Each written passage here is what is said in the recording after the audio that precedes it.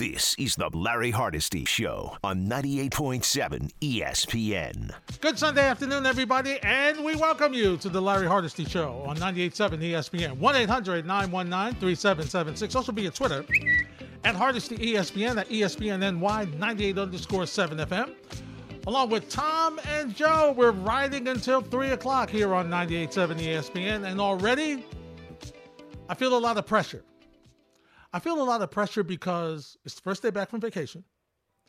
And as Tom and Joe has told me, and I'm watching right now, Aaron Boone, looking so forward to wanting to focus on the show, has got thrown out of the game.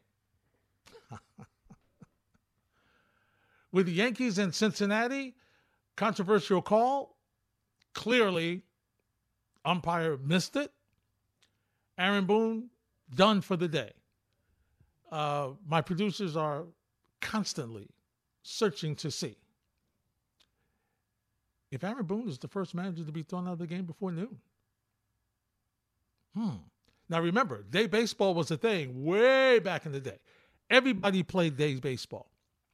So this is going to be interesting. This is going to be interesting.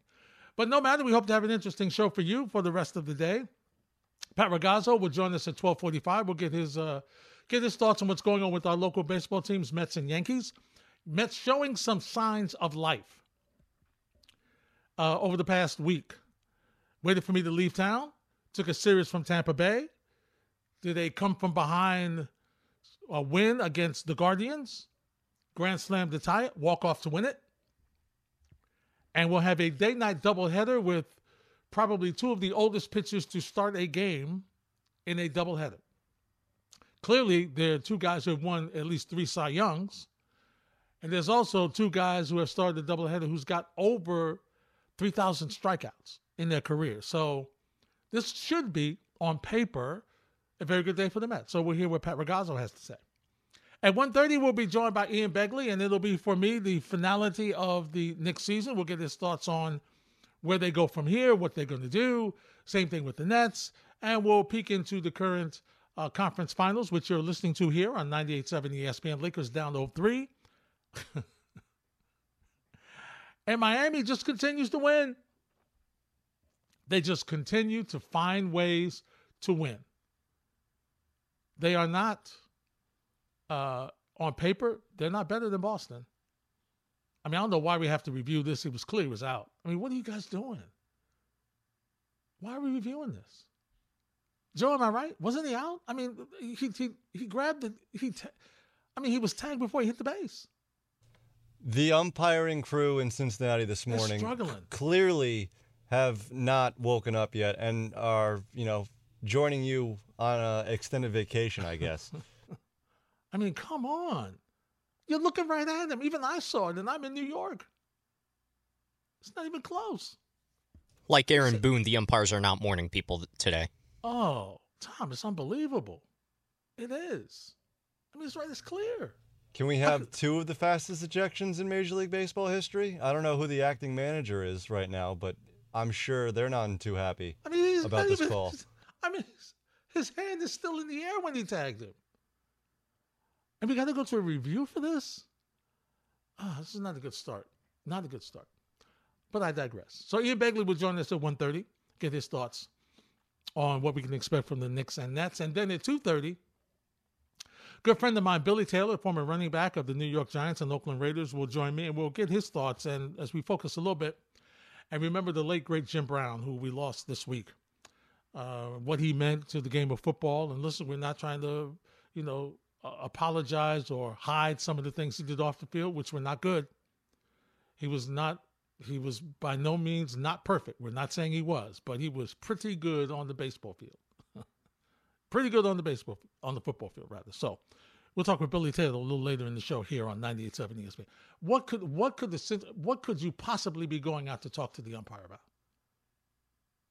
You can't possibly be challenging that. I mean, you can't stay in the dugout. It was clear. You probably saw it and knew he was out. Anyway, great vacation. Went away with Jeanette for our anniversary, so we had a lot of fun. And when we touched down last night, coming through the airport, there were a number of Yankee fans who were celebrating. Now, I had seen, because I kind of watched some of the game in the air, that the Yankees had won. Aaron Judge was outstanding, as he always is, against Cincinnati. But then I later found out that Aaron Hicks got DFA'd.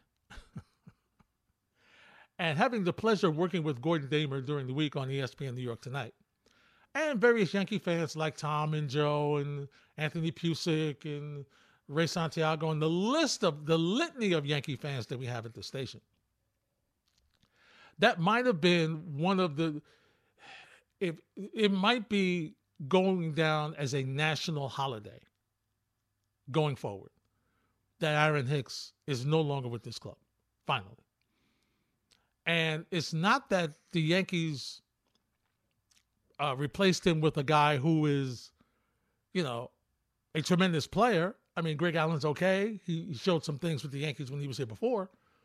But, I mean, anything, any person, any player was better than what Aaron Hicks showed. And it's really sad. And a lot of this is because of the contract that he signed, which is not his fault. I mean, nobody held a gun to the Yankees' head and said, sign him for this amount of money. Nobody did that. Nobody. But nevertheless, he didn't live up to his contract. If anything, and see, once again, it's the money, but it's also the years. All right? So he signed him to a 7-year contract. Now, in theory, Cashman's logic would work. Okay, I'm signing him to this amount of money now, but his performance and his output is going to continue to grow, and actually, it will be a bargain down the line. Because really, when you think about it, he's not really making that much money for a major league outfielder. What is it, like average of about 10, 11 million a year? It's not a lot of money. It's not. But for the lack of production that you are getting from him, it's a lot of money. And it's wasted. And you've got years on the contract. So when we hear about money, we hear about all this money that's being spent and all the issues and all the stuff like that, yeah, I get it. But 7 years is a long time to be stuck under a contract. And so for them having to finally say, you know what, we got to get rid of him because he's just not producing, that was a tough call. Because now you're eating that contract. But ultimately, it's okay because he's not doing anything for you.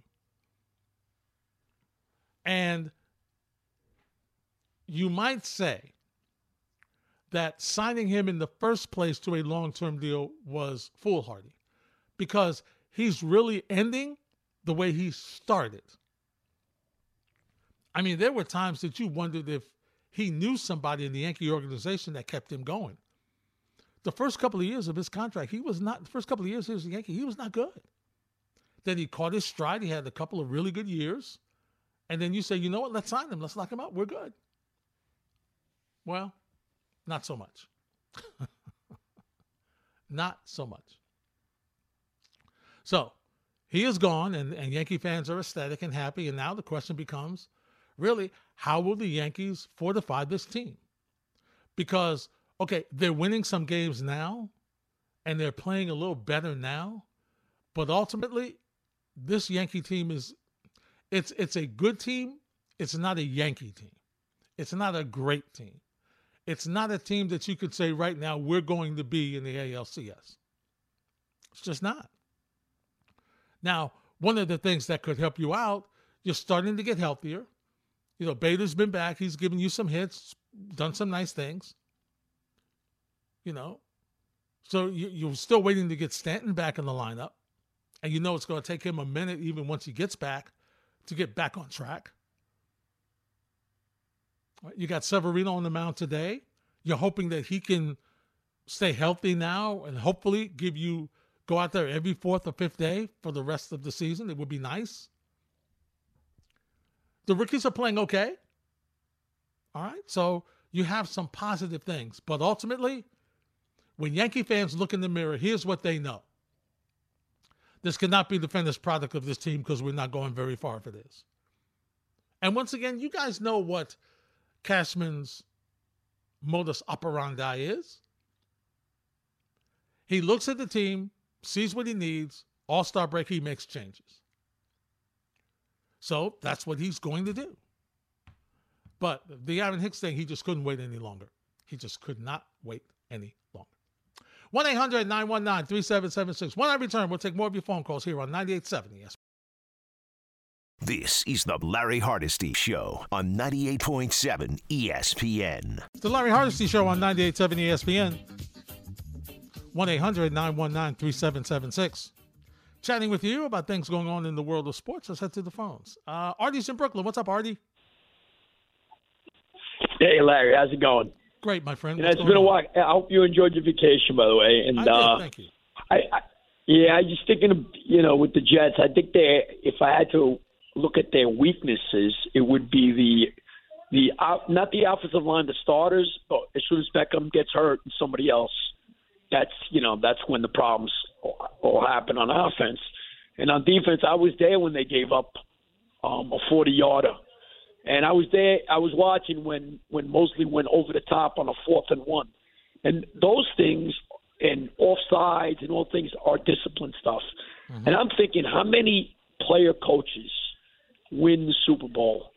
And I always think back at those rivalries.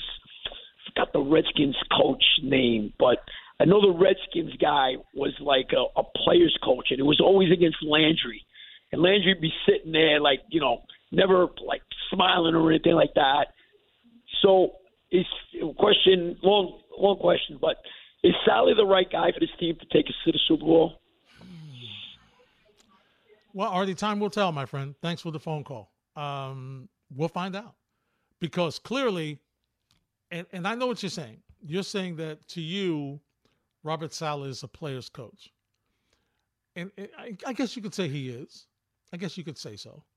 But for me, the ultimate situation here is very clear. And it's that his job is on the line. Okay, his job was on the line before they got Aaron Rodgers. Can you imagine the Jets not getting to at least the conference finals? At least the conference championship. Can you imagine them not getting there because of that? Now, maybe there's injuries, maybe there's situations there that would derail it, but it's Super Bowl or bust for this Jet team. And if he can't get them there, he's not going to be here to try to fix it. The question's going to be, and we talk about, and you've heard me say this before, Artie, we talk about players, we talk about how players improve and how players have to mature and how players have to take the next step. Well, doggone it, that coaches fall into that same line. And so it is going to be interesting to see how Robert Saleh has matured, how Robert Saleh has adjusted to being a head coach in the National Football League. Because we can look back. Listen, there's no perfect head coach. Even Bill Belichick is not a perfect head coach. So head coaches make mistakes. They make them all the time. There's certain things and there's decisions that they wish they could have back. And Saleh is no different. It's not. But he does need to step up in some major areas. And yeah, the disciplinary situations of the offsides and some of the self-inflicted wounds, you have to become a team that doesn't beat itself. And that's the one thing you can say about New England. Okay, whether they have Tom Brady at quarterback or whether they have Mac Jones at quarterback, there's very few occasions where they beat themselves. And we've said it here a lot. Okay? Coaching is huge in the National Football League. It's huge anyway, but especially in the National Football League. And he's got to step it up coaching-wise. There's no question about it. And not just him, his staff as well. They all have to step it up coaching-wise. Because this is a team that is expected. Once again, this team is expected to be in the Super Bowl. That's what Aaron Rodgers brings to the table for them. That's how they felt their defense was really good, statistically top 5, but still needs to make some adjustments. I mean, they're not a Super Bowl type defense, but they're a really good young defense. And they need to get Quentin Williams signed and done. That needs to happen as well. And yeah, they got some issues, and you're right, Artie. They got issues on the offensive line, but at least I'll say at least they've addressed it, but they've addressed it on numerous occasions.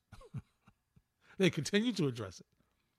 So hopefully this time they have the depth behind it.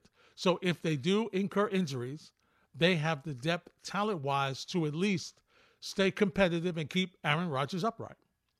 Because that's the ultimate situation for them. He can't be hurt. Can't. That changes everything. Everything. Spike's in St. Pete. Hey, Spike.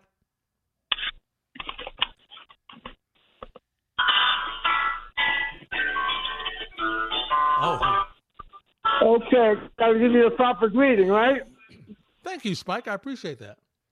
Hey, listen, missed you. I'm glad you had a good time and everything, and that's most important. But I want to make a comment while you were gone. We lost Jim Brown. Yep. I was fortunate enough, saying the other day on the radio, function of my age, I was fortunate enough to have met Bill Russell, Jackie Robinson, and Jim Brown, and Muhammad Ali, and been able to have anywhere from 3 minutes to 20 minutes with most of them. So I'm blessed. I'm really blessed. Indeed. Jim Brown, to me, was the greatest running back I ever saw. You couldn't stop him. He was like a pile driver, a bulldozer. Larry? Mm-hmm. He played dead. I don't know. You're too young. You probably never saw him live, right? Never did, no. Yeah. You saw the film. What he used to do for the youngsters listening, or even the middle-aged people, basically, it's a function of my age, he used to drag three guys by their rear ends, and in those days, I think the face mask only had one bar across, if I'm correct. And he dragged them, and then he walked back to the huddle like he had a load in his pants, and he'd come back out, and then he'd pop and get 12 yards, 10 yards. And I don't think he ever missed a game in his career, and he was the greatest. And his life was very complicated, very interesting. But like I said, I was very fortunate between Jackie Robinson and Bill Russell and Jim Brown and Muhammad Ali. I met some great civil rights activists, and they taught me a lot about life and hopefully made me a better person for it. So now let me get to the Knicks wrap-up since you were away. I got to tell you something, and I think I'm not alone here. Jimmy Butler he picks his game up to almost a Jordan-esque level. I said that to Gordon yesterday, and it's not quite, but where he is compared to where Jordan is during the regular season, the quantum leap is pretty even. He just knows how to win, and watching Riley there, the shot of Riley and McAdoo, and I never knew that the slick back gray hair could look so good on a rat. But all kidding aside, we had a good season. We know what we need. Let's go out and get it. We can't be disappointed. I was telling Gordon, and thanks for the time, and wonderful to have you back. I'm glad you had a great time. I got to tell you something. It was wonderful every night. The bunch of us calling and the raw reaction. We only had about a half a dozen bad games this year. We were in every game. We had a lot of close defeats at the beginning of the season, but we know what we need. We stole Jalen Brunson. He's worth twice the price. And I got one last comment. Someone said to me, well, he doesn't get a lot of assists. Well, how could you get a lot of assists if you throw the ball right to the guy in the perfect spot and he doesn't make the shot? You don't get an assist. Yeah. So we need the shot makers, and I think that Miami and Denver obviously has two superstars. Jamal Murray's a superstar to me, Larry. He comes through in the fourth quarter. And Jokic last night, did you see it? No. Did not see you it. Didn't see Jokic. Well, he did nothing for three quarters, and then he and Murray took the game and closed it out in the fourth quarter. And unfortunately, LeBron's on that Jason Kidd streak of, I think he's 1 for 35 in fourth quarter 3-point shots. But anyway, good to have you back. I'll be listening, and you get back on, and I hope you're well rested. I am, Spike. Thanks for the phone call. Where do I begin with the Knicks? Where do I begin? Bing bong. You know what? I'll give you some thoughts. We'll do that next on 98.7 ESPN. This is the Larry Hardesty Show on 98.7 ESPN. Hardesty on a Sunday on 98.7 ESPN. A little rainy last night. Gorgeous day outside today. Thank you for sharing it with us. 1-800-919-3776. Also via Twitter at Hardesty ESPN, at ESPNNY, 98_7 FM. Let me take these phone calls and I'll give you some quick thoughts on the Knicks, and we'll open it up a little bit later because we'll have Ian Begley on at 1:30, and they will really dive into it. So let me just take these calls first. 1-800-919-3776. Iris in Staten Island. What's up, I? Medium. Hey, Larry. How are you? What's been going on? I'm doing great, my friend. What's happening with you? Everything good. Just heard a little conversation. I just wanted to kind of chime in. Mm-hmm. First of all, with the Jimmy Brown thing, arguably, to me, he's the best football player ever. I mean, Spike said running back, but to me, he was like a man against boys, and he was just really an amazing player.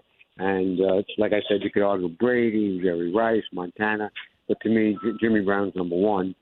And as for the Jets situation, like you were saying, listen, Douglas has done very well with what he put on paper around, for solid to work with, especially with the addition of Rodgers. But, right now, of course, everybody knows the offensive line has to stay healthy. Hopefully Becton, when I see it, I'll believe it. But all fingers point to Saleh. I mean, he and his staff, they have to pick up their game. I agree with you. I think he's done very well in many areas, but I think game management and sometimes having his team prepared for some big-time moments like Jacksonville and Seattle last year didn't work. So, just as much as a team has to improve, it goes along with the coaching staff too. There's no question about that, Ira. And I think the number one thing that has to improve with him is, and thanks for the phone call, it was good hearing from you, is he's got to do a better job, a quicker job at adjusting to things that teams are doing to him. He's got to do a better job. Whether they're taking something away or you're getting gorged by something, you have to do a better job at trying to stop the bleeding there. I mean, guys come off this, every time you turn around, there's somebody looking in some iPad or some kind of tablet. Microsoft, whoever the sponsor is in the NFL. There's always somebody looking in there. Well, okay, what are you saying? And what are you doing to adjust to it? So for me, that's the number one thing. That's number two. Number one has got to be you have to have your team prepared to play every single time, every single minute. And if that means that you have to be more hands-on at jumping on your coordinators or jumping on, the various assistant coaches, then that's what you have to do. Because your job is on the line here. If the defense doesn't play well, hey, guess what? You're a defensive guy. You're going to get blamed. So preparation, number one, that's the number one thing he's got to improve on. Number two really is adjustments. You can't take so long to make adjustments on things. I mean, 3 drives and somebody's doing the same thing on you and they score, that could be the game. Could be the game. And listen, the Jets have a very competitive start to the season in their schedule.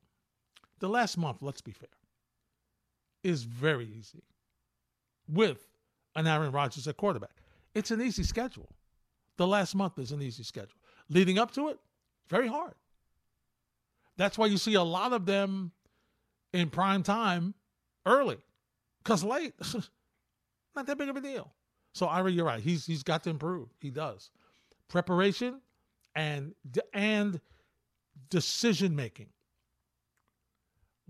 We're going to call a pass play. No. We're running the football here. Once again, you're going to be blamed if this team does not reach the Super Bowl. It's going to be on you. It's a lot of pressure. I think he can handle it. Jonathan's in L.A. What's up, Jonathan?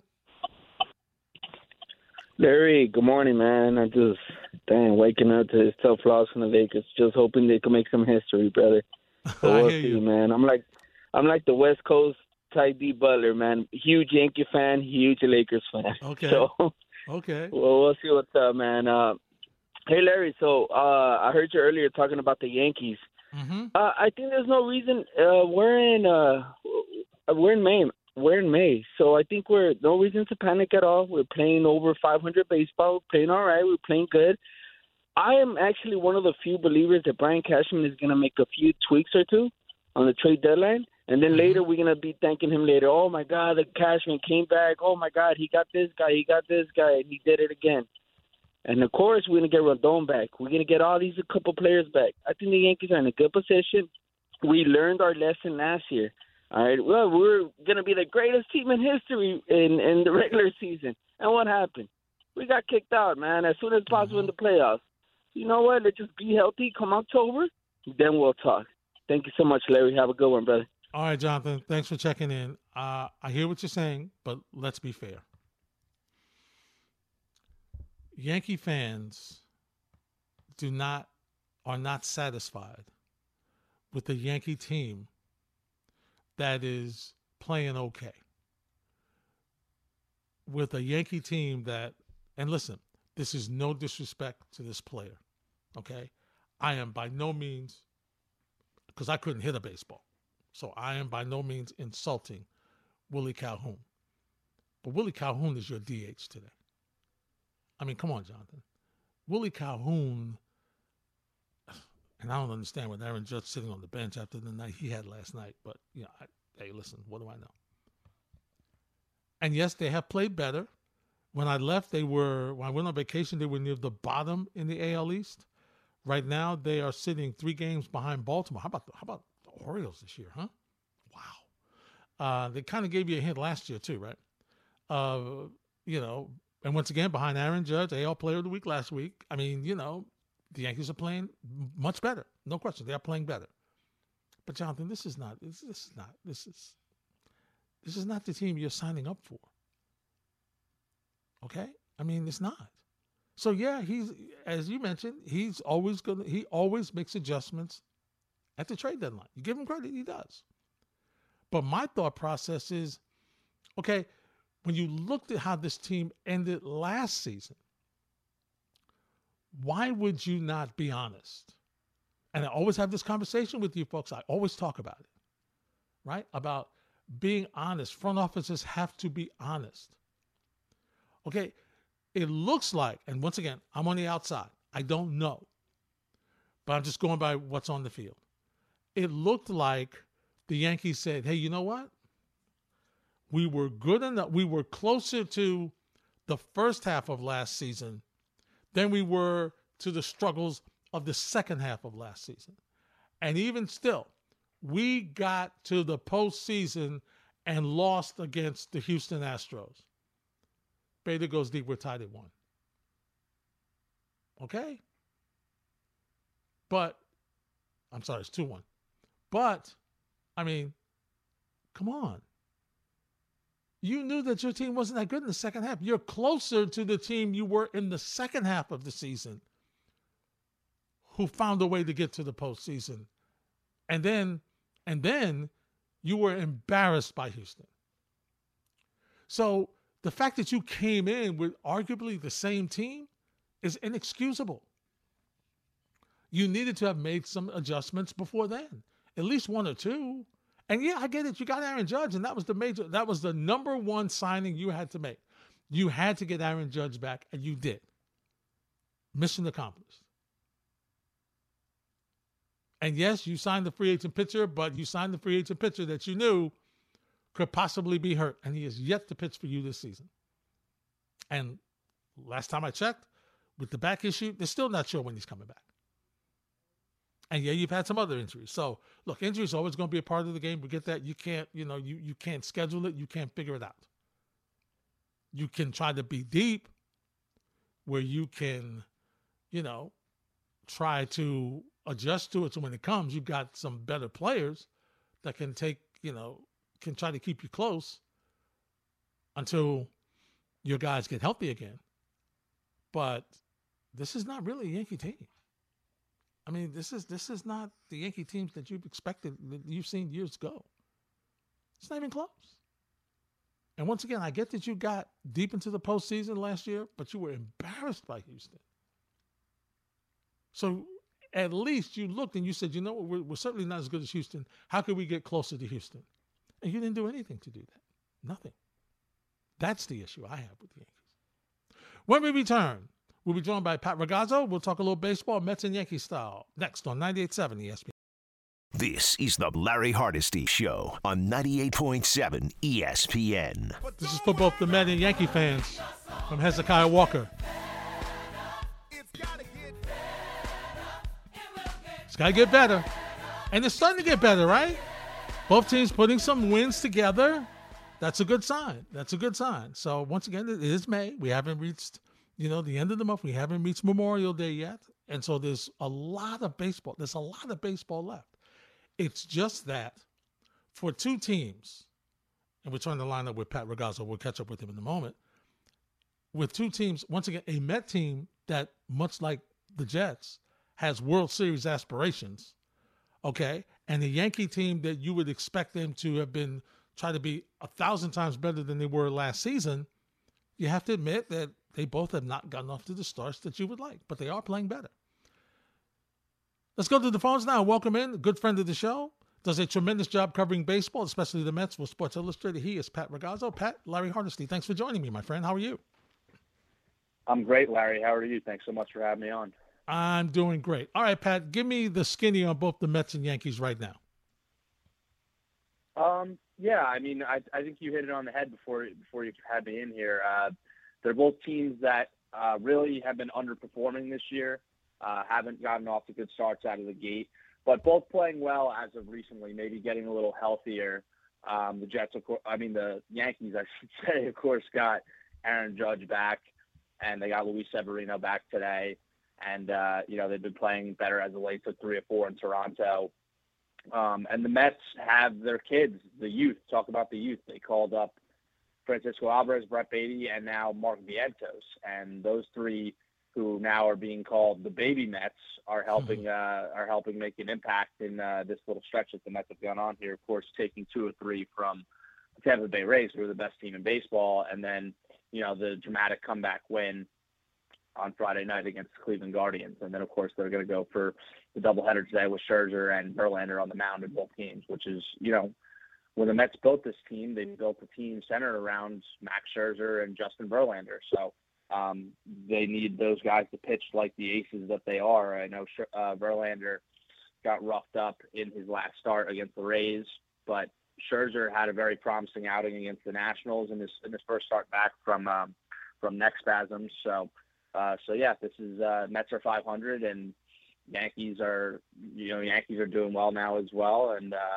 both teams, there's still a long way to go for both teams. A lot of games left to be played in the season, and I think they're both in fine spots despite struggling at certain points so far. Pat, what has been the change in Francisco Alvarez? Because when he first came up last year, obviously you put him in a tough spot, the big series against Atlanta. Early this year, he seemed to have struggled. Over the past week or so, he looks like a different player. If you can, as you've watched him, what seems to be the difference with him?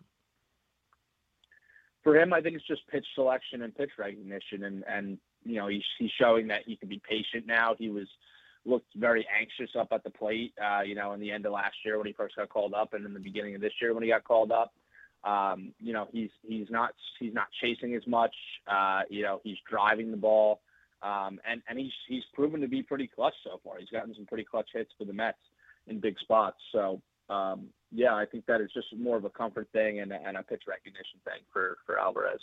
And he's not bad behind the plate, Pat. We were told that he wasn't great. He's not bad. No, he's done pretty well with pitch framing. He's called a pretty good game for the Mets pitchers, and he's shown that he is a cannon for an arm behind the plate. All right. Ultimately, we understand that it looks like it's so funny with this team. And obviously, with all due respect to Francisco Lindor, but it's like if Pete Alonso doesn't hit home runs, this team doesn't win. Eventually, Pat, and I know we had this conversation last season. Eventually, are they going to have to get another a home run bat in this lineup?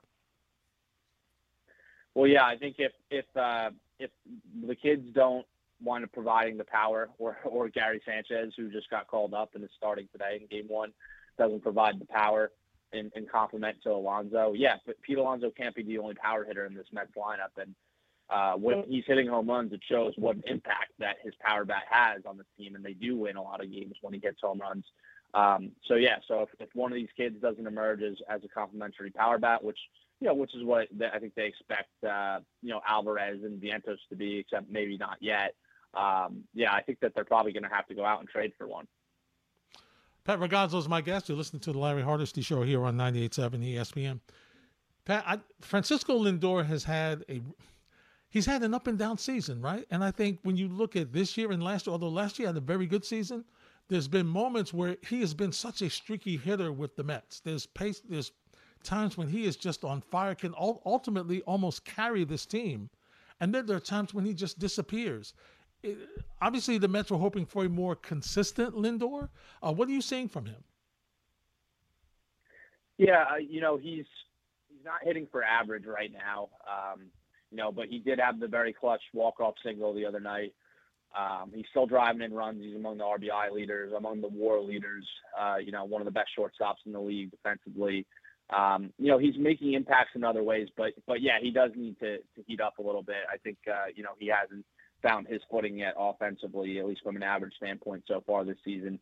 And like you said, he is a guy who he can kind of carry the lineup. When Lindor and Alonso are hitting in those 3 and 4 spots, those two can kind of carry the lineup, and it kind of is infectious, throughout the lineup and the offense. And they do need Lindor to kind of pick things up here. But again, he is still making an impact in other ways. Pat, before we turn our attention to the Yankees, we talk about the Mets, and you mentioned it earlier. They spent the money on Scherzer and Verlander to get this team to the World Series, and they are, rounding themselves into shape. The rest of the starting pitching has been troublesome because of injuries. Do you see them having to make another move? Carrasco's been injured. When he pitches, he hasn't been great. And then the bullpen's been, they've been okay, but they've been used a lot. The Mets going to have to do some pitch shopping at the deadline as well? Most likely. They most likely will. But don't forget, they're supposed to be getting Jose Quintana back probably around July. He just got cleared to start throwing off the mound, so that was a promising sign for them. Of course, he had the rib surgery in March, and now he just got cleared to throw. So they're hoping he's going to be able to be back in July, and we'll see what kind of impact that he can make if he could rejoin the rotation and pitch like the pitcher who, the performance that he had last year, 2.93 ERA with the Pittsburgh Pirates and the St. Louis Cardinals. So, I think that could be an acquisition in its own. But besides that, they probably are going to have to go, pitch shopping, whether it's for a starter or for a reliever, or maybe both of them. All right, in the few minutes we have left, Pat, let's talk a little bit about the Yankees. Obviously, no surprise they had to make a move on Aaron Hicks because he just has not performed. What are the Yankees going to do? They're playing well, but as you well know, when you look at this Yankee team, this is not a team as its way it's currently put together that you can see them going deep into the postseason. They're going to have to make some changes. Where do you see the positions that they have to really fine-tune to get to the next level? Yeah, so that's tough. I mean, they DFA'd Aaron Hicks, who was having a really good week. He was batting .353 with an over 1,000 OPS. He was having one of his best weeks in a long time with the Yankees, but the writing was on the wall. He just struggled ever since signing that extension prior to the 2019 season. He just struggled, and he hadn't been able to stay on the field. And the Yankees, even though there's 3 years, $30 million left on his contract, Hal Steinbrenner and the Yankees just said, we're going to eat it. There's not a spot for him on this team anymore. We're gonna get rid of him. So obviously, first off and foremost, left field is a position where the Yankees could stand to upgrade. It just depends on who's going to be available at the deadline, what kind of left fielder you're going to be able to get. But that is an area of upgrade, obviously. In the infield, they have that logjam once Josh Donaldson comes back. Donaldson, hasn't played since April 5th. So, you have LeMahieu playing third. Isaiah Connor-Falefo can play third.